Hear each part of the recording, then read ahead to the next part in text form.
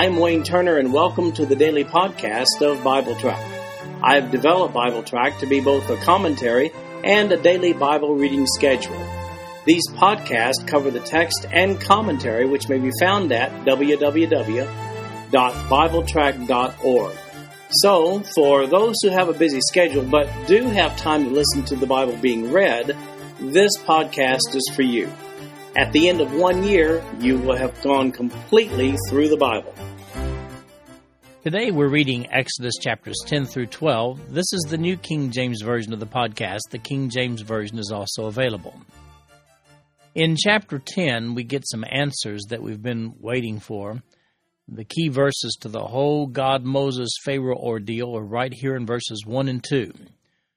Now the Lord said to Moses, "Go into Pharaoh, for I have hardened his heart and the hearts of his servants, that I may show these signs of mine before him, and that you may tell in the hearing of your son and your son's son the mighty things I have done in Egypt, and my signs which I have done among them, that you may know that I am the Lord."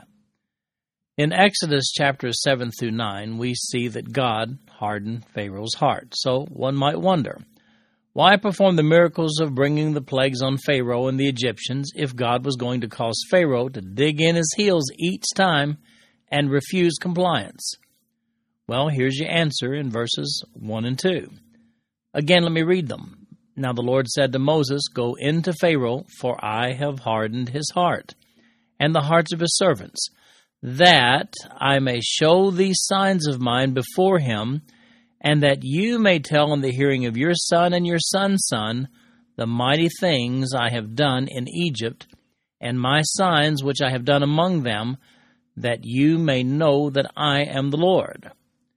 Now, have you been thinking all this time that the miracles were for Pharaoh's benefit?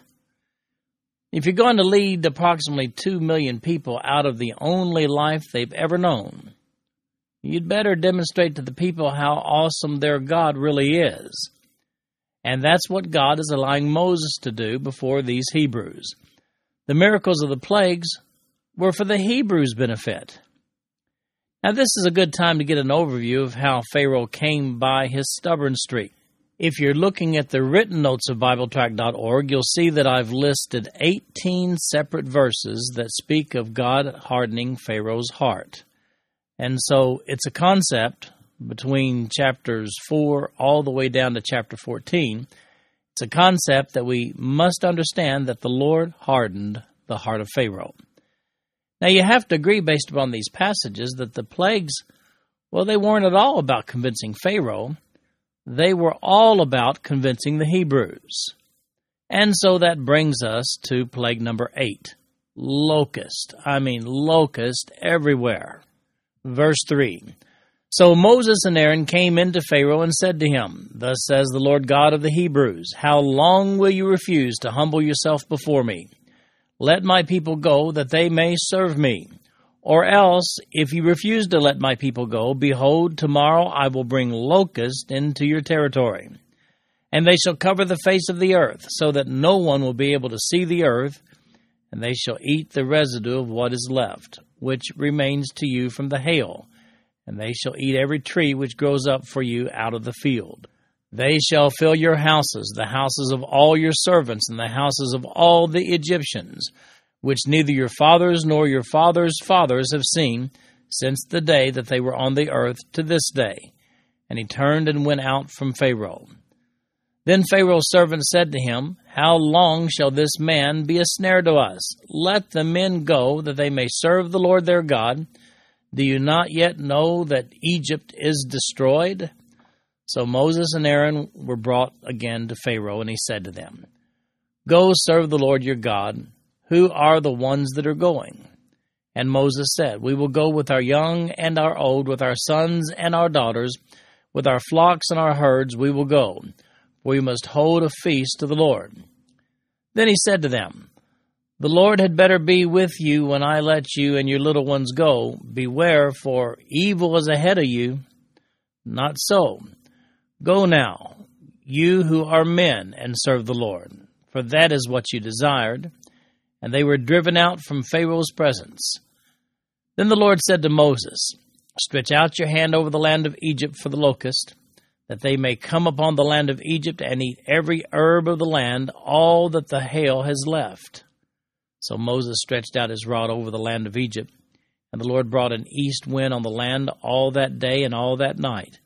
When it was morning, the east wind brought the locust. And the locust went up over all the land of Egypt and rested on all the territory of Egypt. They were very severe. Previously there had been no such locust as they, nor shall there be such after them. For they covered the face of the whole earth, so that the land was darkened, and they ate every herb of the land and all the fruit of the trees which the hail had left. So there remained nothing green on the trees or on the plants of the field throughout all the land of Egypt. Then Pharaoh called for Moses and Aaron in haste and said, I have sinned against the Lord your God and against you.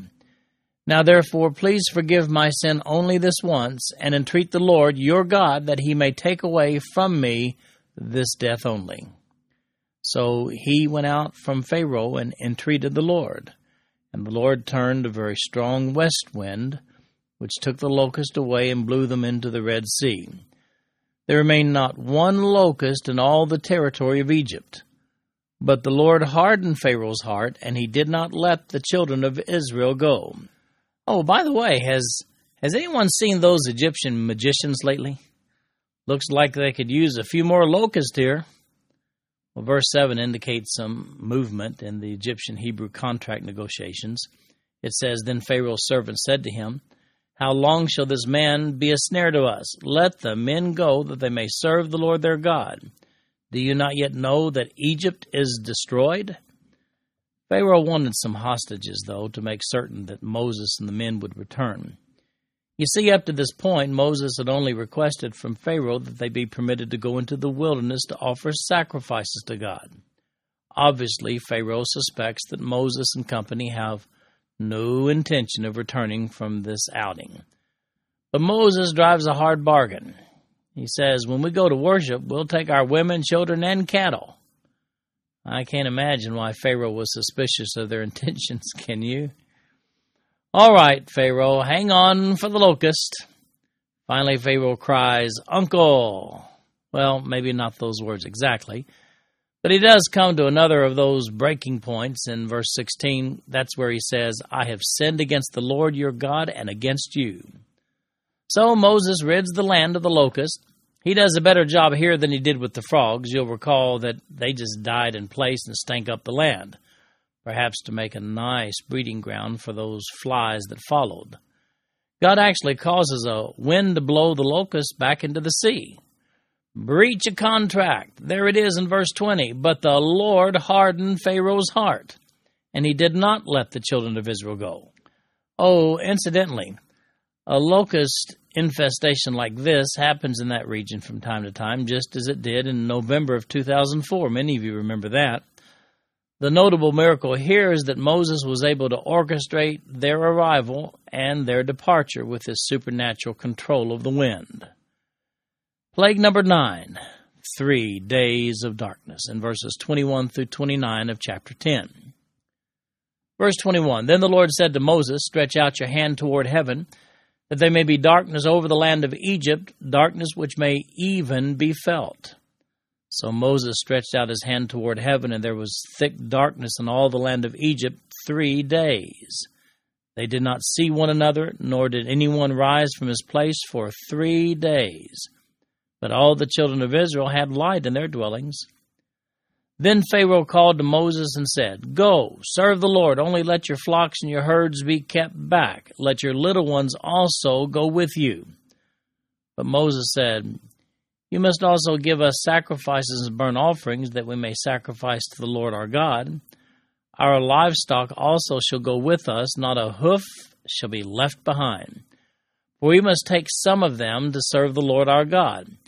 And even we do not know with what we must serve the Lord until we arrive there. But the Lord hardened Pharaoh's heart, and he would not let them go. Then Pharaoh said to them, Get away from me. Take heed to yourself and see my face no more, for in the day you see my face, you shall die. So Moses said, You have well spoken, I will never see your face again. Well, here's the last plague before the big one, and this one is darkness. This is some heavy-duty darkness, too. It's so dark that the Egyptians could not even move outside. It would appear that not even artificial light penetrated the darkness outside. Each of the plagues up to this point have been caused by God's supernatural influence over nature at the command of Moses as a consequence to Pharaoh's refusal to submit. There's no reason to believe that this one is any different. These 3 days of darkness were likely the phenomenon in that region known as Khamsin, or sometimes spelled with a C instead of a K at the beginning, Khamsin. This is a wind that moves eastward along the southern coast of the Mediterranean Sea, and it happens generally in the March-April time period. It's unusual for it to last as long as 3 days, but the dust that's stirred up in the air is truly darkness, which may even be felt, as it's described there in the passage. In its severest activity, all light is blocked. Darkness prevailed, and folks generally avoid going outside if at all possible. And by the way, this phenomenon still occurs today, just not to the extent that we read in this passage. Well, of course, the Hebrews had light. Pharaoh calls for Moses, and he fires up negotiations again. He says, "Take your women and children to the wilderness to worship, but leave your cattle." In the world of contract negotiations, where you give a little, take a little, that seemed like a pretty attractive offer, but nope, no compromises. Let's get real here for a moment. If you go into the wilderness to worship with all your wives, your children, and your cattle, how likely are you to return a few days later and serve again as slaves? So we see in verse 28 that God hardens Pharaoh's heart once again. But this time Pharaoh adds to his harsh words when he says in verse 28, "Get away from me. Take heed to yourself and see my face no more." Then he adds to that, "For in the day you see my face, you shall die." Well, Pharaoh, I don't think it's actually going to turn out like that.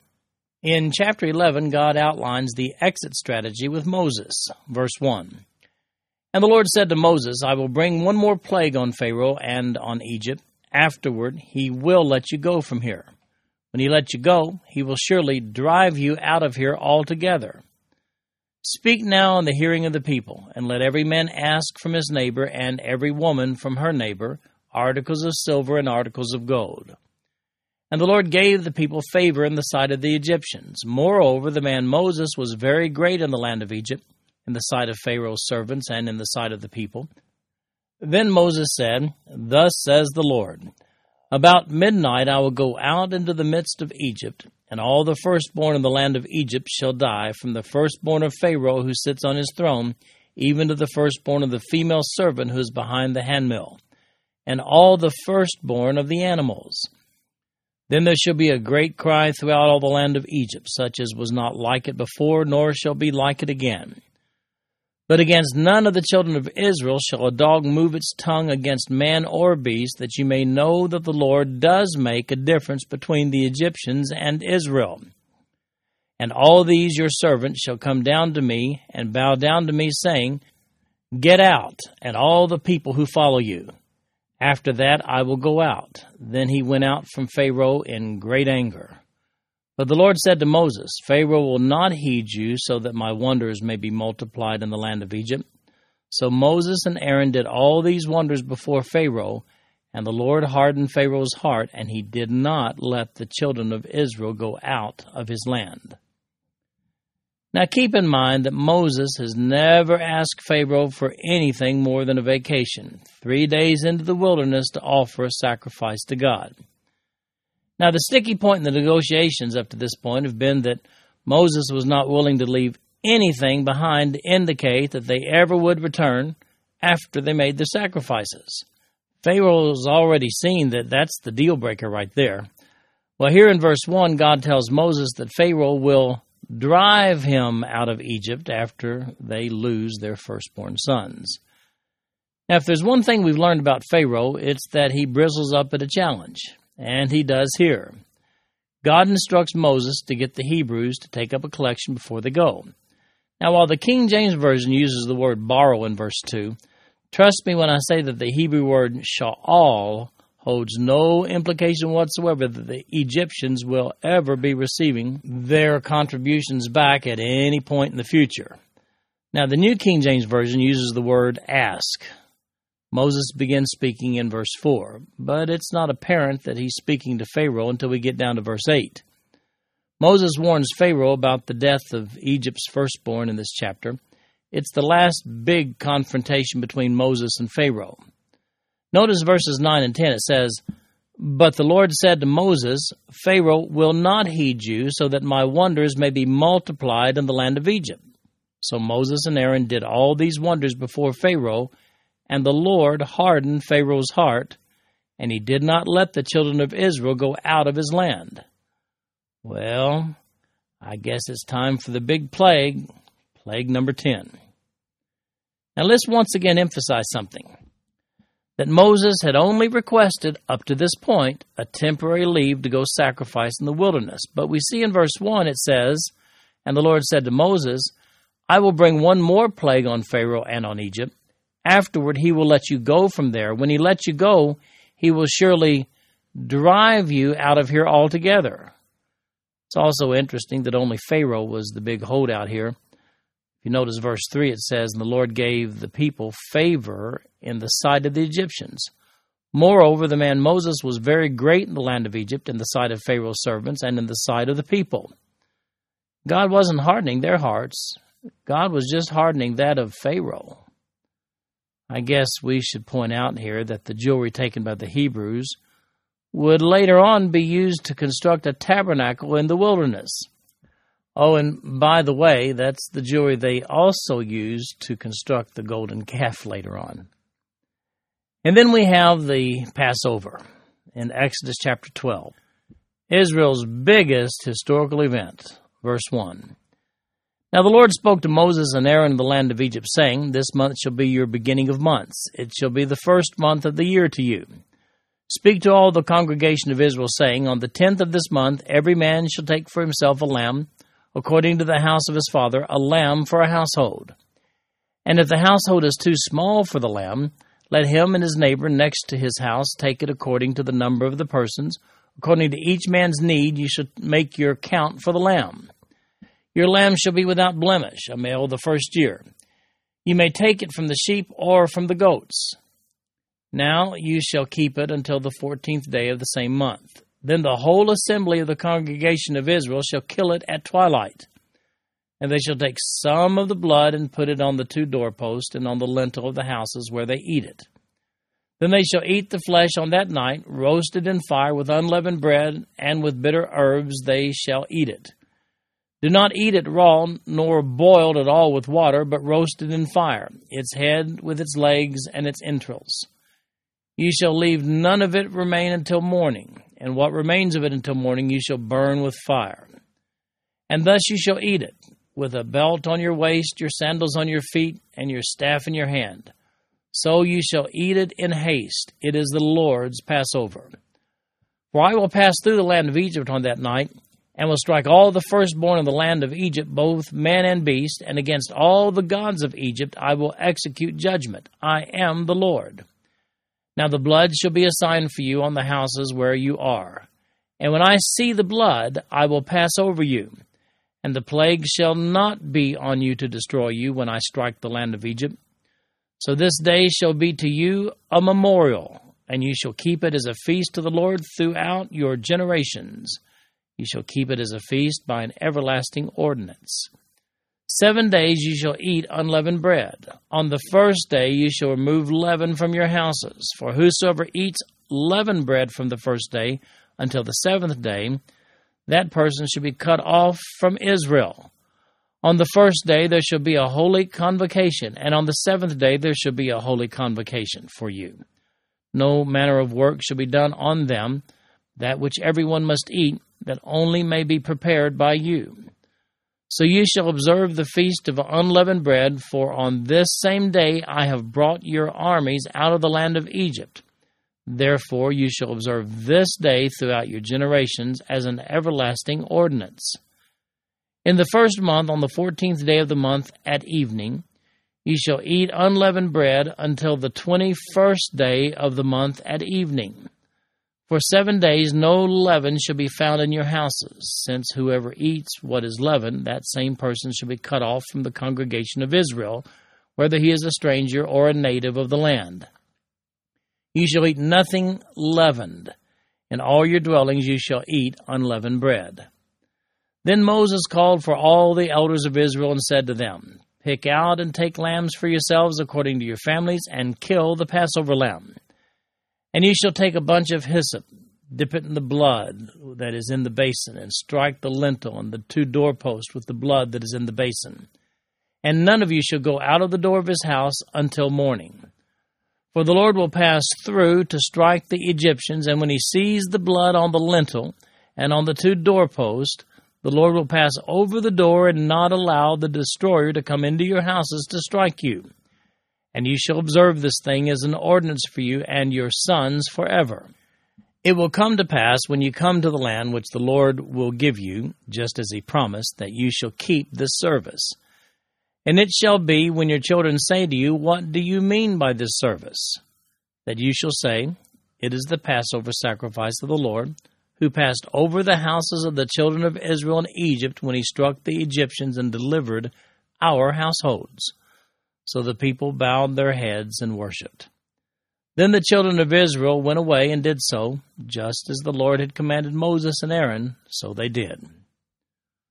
Well, 9 plagues down and 1 really big plague to go. But first, there must be some preparation. Now, the calendars were based upon the new moon. If you'd like to see a thorough explanation of the Jewish calendar and the positioning of the feast, there's a link on the page. Or you can go to the topic section of BibleTrack.org and click there on the Jewish feast and on the calendar. You'll see from the calendar of feast or festivals that the Passover festival or feast and the festival of unleavened bread were 2 different Jewish festivals on successive days. So here's what we have. Israel will forever modify their calendars because of the following sequence of events. God tells them that this month, the month of Nisan, will become their first month. And on the 10th day of this month, the people will get a lamb without blemish for the purpose of sacrificing it on the 14th day of the month. And smaller families could share a lamb with a neighbor. On the 14th day, they'll slay that lamb. Then, and this is important, they'll sprinkle the blood on their doorpost and above the door before they settle in that night to eat the Passover meal. Beginning on the 15th day, they'll eat unleavened bread for 7 days. Now notice the specific instructions on the meal in verse 8. It says, Then they shall eat the flesh on that night, roasted in fire with unleavened bread, and with bitter herbs they shall eat it. This meal, by the way, is symbolic of the hurry they're going to be in to get out of Egypt. No time to wait for the leaven to cause the bread to rise. The blood on the doorpost here is important as well. When the angel of death shows up, only those with blood sprinkled on the door will have their firstborn son spared from death. And this is to be a very significant day for Israel forever. Look at verse 14. It says, And ye shall keep it as a feast to the Lord throughout your generations. Ye shall keep it as a feast by an everlasting ordinance. Hey, why the blood on the door, do you suppose? Doesn't God know who are Israelites and who are Egyptians? Well, of course he does, but it was a faith thing. You see, the blood here is the key. As a matter of fact, any Hebrew who refused to sprinkle the blood on his door, he was in for a long night. Conversely, some non-Hebrews who did sprinkle the blood would, by faith, presumably be spared as well, as we'll see in verse 38. That assumes that they had been previously circumcised as the Hebrews were, which we see in verses 43 to 45. Now, according to verse 48, perhaps some non-Hebrews were circumcised that night as well. And we'll see that when we get down to verse 48. So what happens at midnight? Well, verse 29, we'll start reading again. And it came to pass at midnight that the Lord struck all the firstborn of the land of Egypt, from the firstborn of Pharaoh, who sat on his throne, to the firstborn of the captive who was in the dungeon, and all the firstborn of livestock. So Pharaoh rose in the night, he and all his servants and all the Egyptians, and there was a great cry in Egypt, for there was not a house where there was not one dead. Then he called for Moses and Aaron by night and said, Rise, go out from among my people, both you and the children of Israel, and go serve the Lord as you have said. Also take your flocks and your herds, as you have said, and be gone, and bless me also. And the Egyptians urged the people that they might send them out of the land in haste, for they said, We shall all be dead. So the people took their dough before it was leavened, having their kneading bowls bound up and their clothes on their shoulders. Now the children of Israel had done according to the word of Moses, and they had asked from the Egyptian articles of silver, articles of gold, and clothing. And the Lord had given the people favor in the sight of the Egyptians, so that they granted them what they requested. Thus they plundered the Egyptians. Then the children of Israel journeyed from Ramses to Succoth, about 600,000 men on foot, besides children. A mixed multitude went up with them also, and flocks and herds, a great deal of livestock. And they baked unleavened cakes of the dough which they had brought out of Egypt, for it was not leavened, because they were driven out of Egypt and could not wait, nor had they prepared provisions for themselves. Now the sojourn of the children of Israel who lived in Egypt was 430 years. And it came to pass at the end of the 430 years, on that very same day it came to pass that all the armies of the Lord went out from the land of Egypt. It is a night of solemn observance to the Lord for bringing them out of the land of Egypt. This is that night of the Lord, a solemn observance for all the children of Israel throughout their generations.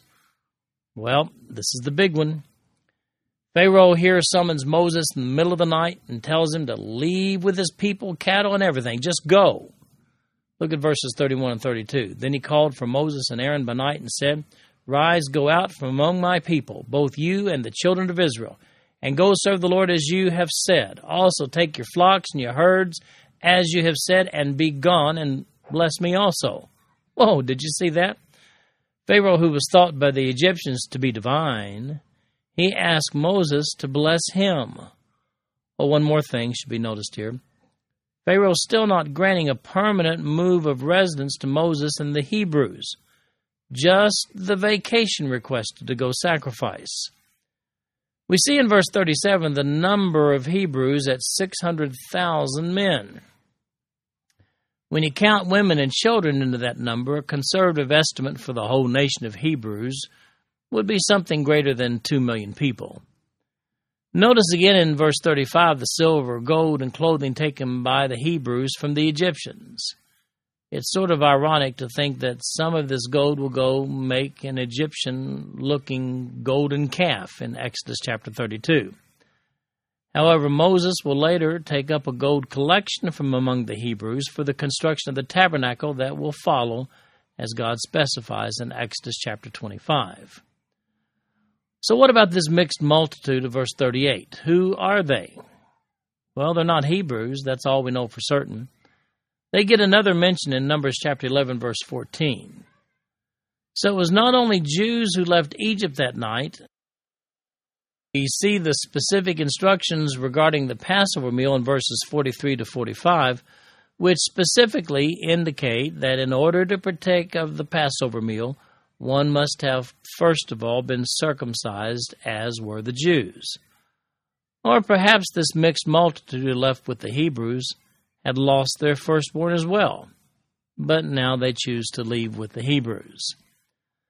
So then we have the institution of the Passover in verses 43 to 51. Verse 43. And the Lord said to Moses and Aaron, This is the ordinance of the Passover. No foreigner shall eat it, but every man's servant who is bought for money, when you have circumcised him, then he may eat it. A sojourner and a hired servant shall not eat it. In one house it shall be eaten. You shall not carry any of the flesh outside the house, nor shall you break one of its bones. All the congregation of Israel shall keep it. And when a stranger dwells with you and wants to keep the Passover to the Lord, let all his males be circumcised, and then let him come near and keep it. And he shall be as a native of the land, for no uncircumcised person shall eat it. One law shall be for the native born and for the stranger who dwells among you. Thus all the children of Israel did, as the Lord commanded Moses and Aaron, so they did. And it came to pass on that very same day that the Lord brought the children of Israel out of the land of Egypt according to their armies. Well, this is Israel's banner day. In verse 43, we see that this event and day are to be observed by Israel forever as a reminder of God's deliverance. And then some general instructions for its future observance are given here. More, by the way, is written in Leviticus chapter 23. Now, worth noting here regarding the treatment of the Passover lamb is the specification in verse 46, which says, "Nor shall you break one of its bones." Jesus, as our Passover lamb, was likewise spared the broken bones which commonly accompanied a Roman crucifixion. And that's according to John 19, verse 33. Now, there's an interesting deduction that might be made regarding circumcision and Passover. In the initial instructions given to the Hebrews regarding the observance of Passover in Exodus chapter 12, verse 48, they were adamantly instructed, no uncircumcised person shall eat it. Now, that's also reinforced in Numbers chapter 9, prior to the observance of their first Passover out of Egypt.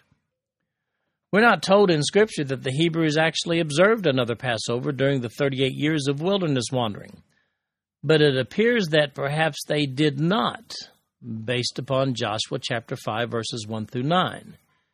In that passage in Joshua is instructed to have a mass circumcision prior to entering Canaan.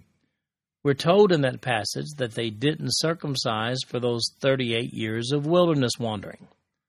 Therefore, it's logical to conclude that if they didn't circumcise, based on this passage of Scripture, that they didn't observe Passover during that time either, because to do so would have been a violation of verse 48 here of chapter 12. And that's also in compliance with their instructions in Numbers chapter 9 at the observance of the first Passover they observed out of Egypt. This concludes our podcast for today. I'm Wayne Turner, and if you'd like to read along with our commentary online, go to www.bibletrack.org. Thank you for listening in today. The background music for these podcasts is an original composition written by the music director of Fayette Bible Church, Paul Walker.